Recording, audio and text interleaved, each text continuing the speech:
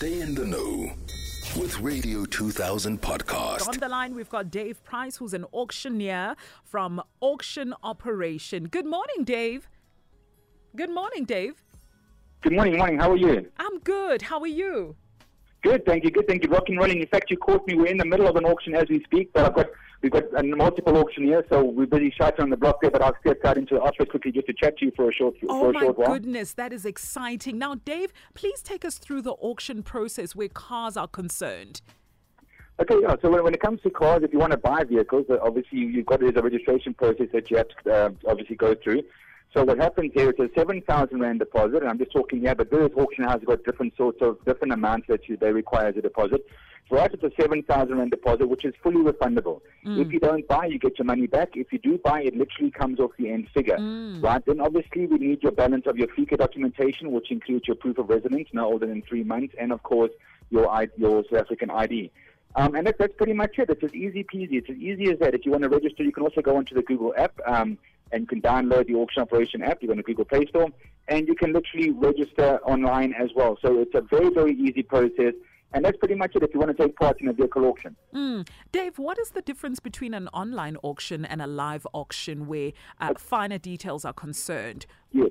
Right, okay, so for me, look, they're both good auctions. I'm more partial to live. I love the live auctions. It's more emotion. There's more energy and stuff like that. Online is more chilled.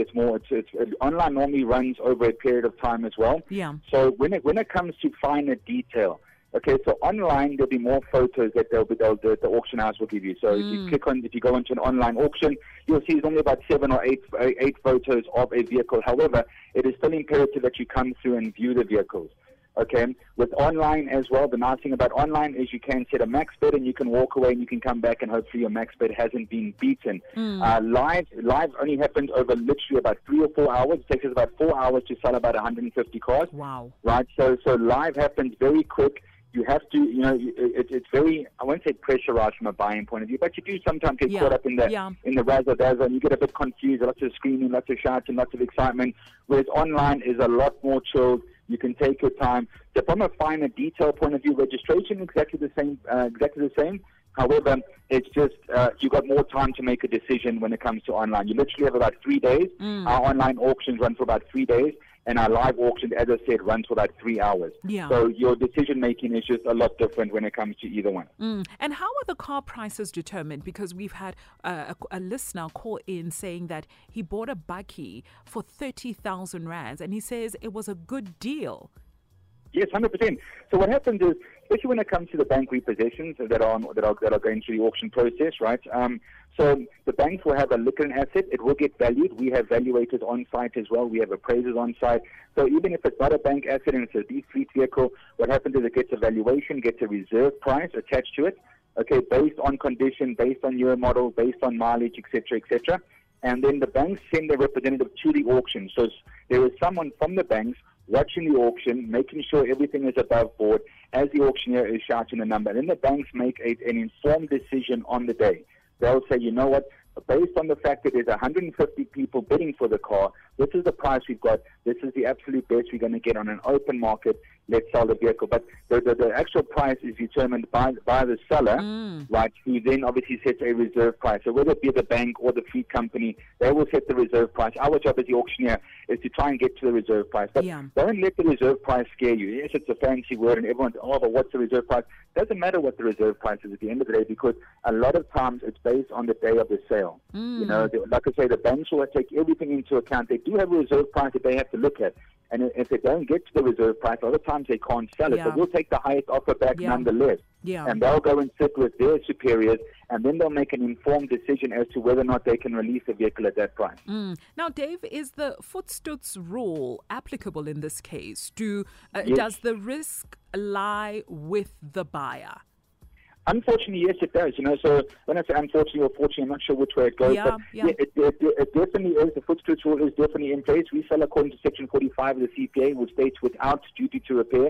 In the old days, it was called Voetstoots. It's now called without duty to repair. So that means that neither the seller nor the auction house can be held responsible for anything that goes wrong with the asset once it's been sold.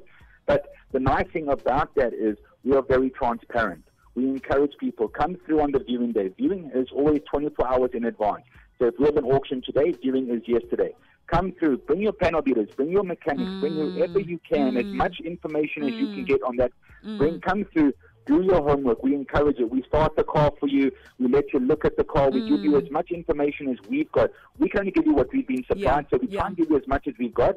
Right? We disclose whatever's been disclosed to us, but the onus is still on the buyer to come through and do their homework prior to bidding.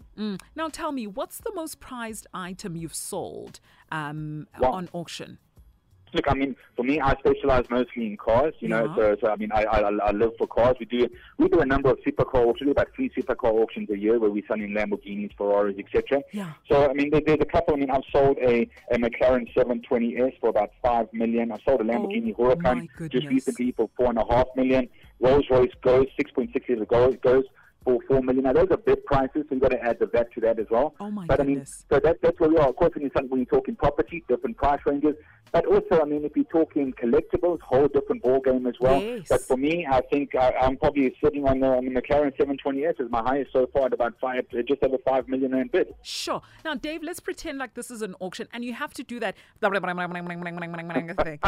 Let's pretend like we're at an auction right now, and you are about to sell a car, and there's 10,000 of us bidding for this price. Go, Dave. Okay. Yeah, we go now. I got a 50, got a 60,000 bid. I got 80,000 bid. 80,000 bid, 80,000 the first call, 80,000 the second call, third and final call. Only 80,000 now sold. It 80,000 run. Thank you very much. That's incredible, Dave. Thank you so much. Thank you.